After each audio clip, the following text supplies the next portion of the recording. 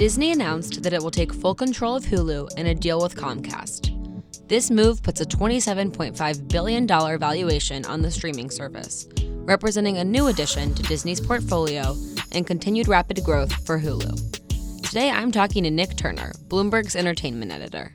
Nick, thanks for joining me.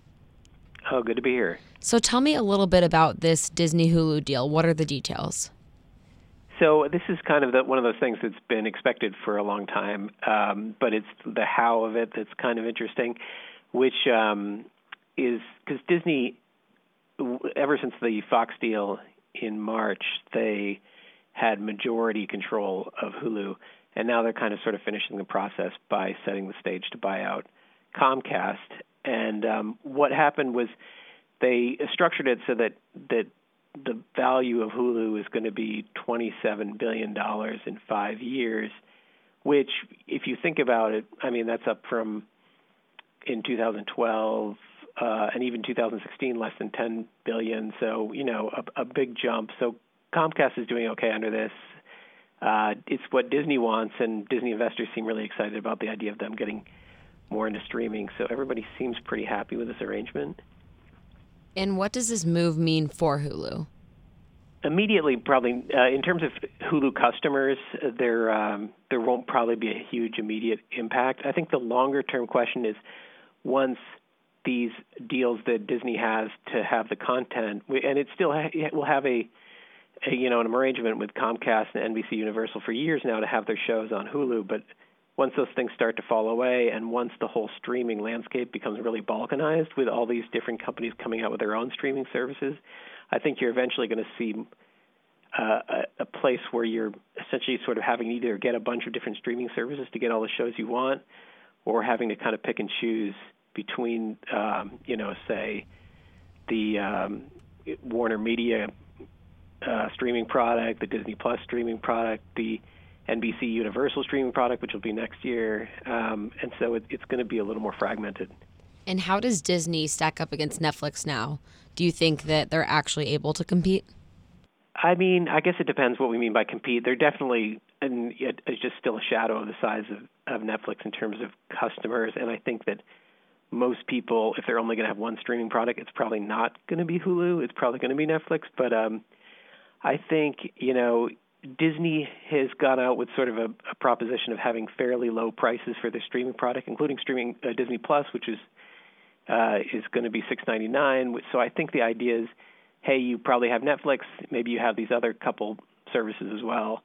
I think what it makes life harder for is, say, the Warner Media or the NBC Universals of the world who go out with their own streaming services and want to get people to pay for those as well. Right. And so I saw that Disney is going to put some of the content on Disney Plus and some of it on Hulu. Could there be a time where Hulu is rolled into Disney Plus as one streaming service? And how do they decide what goes on which streaming service and what platform? I mean, I'd be surprised just because I think that Disney Plus is just a really strong, is heavily focused on families and kids programming, and Hulu is like a little bit more of a play for either a TV replacement for cord cutters or certainly more adult fare. I mean, you're probably not going to watch The Handmaid's Tale with your kids. So it seems like they're still pretty delineated at this point in terms of who they're going after. And aside from acquiring Hulu's content, how does Disney benefit from this partnership and this, acquiring Hulu? What does that mean for them on the technical side? I think it just makes it easier for them to cut deals and figure out, hey, we want to bundle these services together, or we, want to get this content, or, not use this and use that instead. Just sort of like more freedom in terms of how they can actually operate this thing. And how would you define Bob Iger's streaming strategy right now? How would you explain that? Well, I mean, it's clear that this company that's been an entertainment icon for so many decades wants to have a direct relationship with the consumer, and I think that that's a huge shift for them. I mean, they've always sort of been a household name and been known for a certain level of quality in terms of their entertainment, but they haven't really had that other than a little bit with sort of, say, Disney Channel and other other outlets. They haven't quite had that direct relationship. So I think that's still kind of a gamble in terms of, can you do that profitably? And ultimately, I think with this whole streaming thing, you can't have every company on earth with its own streaming product, because eventually people will say that's too much. I don't want to pay for it. Obviously, Disney feels like they have one of the best offerings going, so they're going to be the first one or two products in that basket. But it does seem like eventually it comes to a head where you can't really have an unlimited number of these things. So if the bundle was the jackpot for cable TV, what does the combination of Hulu, Disney Plus, and ESPN Plus mean for Disney going forward? Yeah, well, I guess it's the new bundle. I mean, it's if you had to choose a bundle, that's not a terrible one to have. I mean, it's the amount of blockbuster content that's in Disney Plus is off the charts, and then Hulu has grown a lot. It's, again, more sort of a TV replacement. And then ESPN is the leader in sports. So it's a pretty good bundle to have. I mean, again, will we reach the point where consumers are frustrated with having to kind of cobble together their whole entertainment options and long for the old days of cable where there's just 300 channels that they pay one bill for? I don't know, but I think for now they're in a pretty good spot. And with Disney's streaming strategy and success, what will it take to actually make Netflix nervous? Yeah, it doesn't seem like we've reached that point yet. And again, I think the idea that it's $6.99 for Disney Plus, say that's easy. You can buy that and you can get Netflix, and you're still spending less than $20 a month. Right. So I think it's almost maybe. I mean, if they do get their growth numbers up to, say, 60 million subscribers, it starts to get more competitive, obviously, there.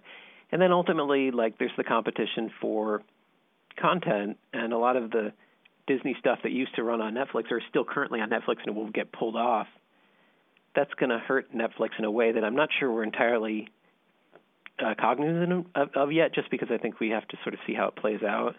And I mean, once all those Marvel movies are gone and shows, and at some point people might not be as excited about Netflix anymore, but I don't think we're at that point yet.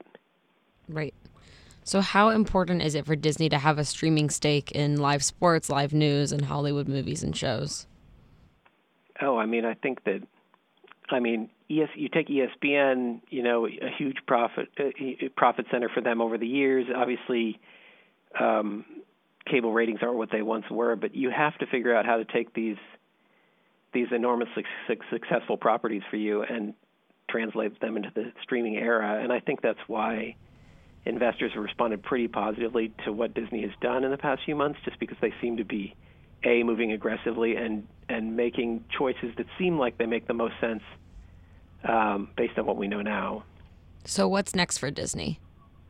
I mean, what's next? I mean, obviously the biggest next step is Disney Plus itself will come out in November, and I think we'll have a sense of what the reaction to that is, how excited people are, what the sort of subscription take-up ends up being initially.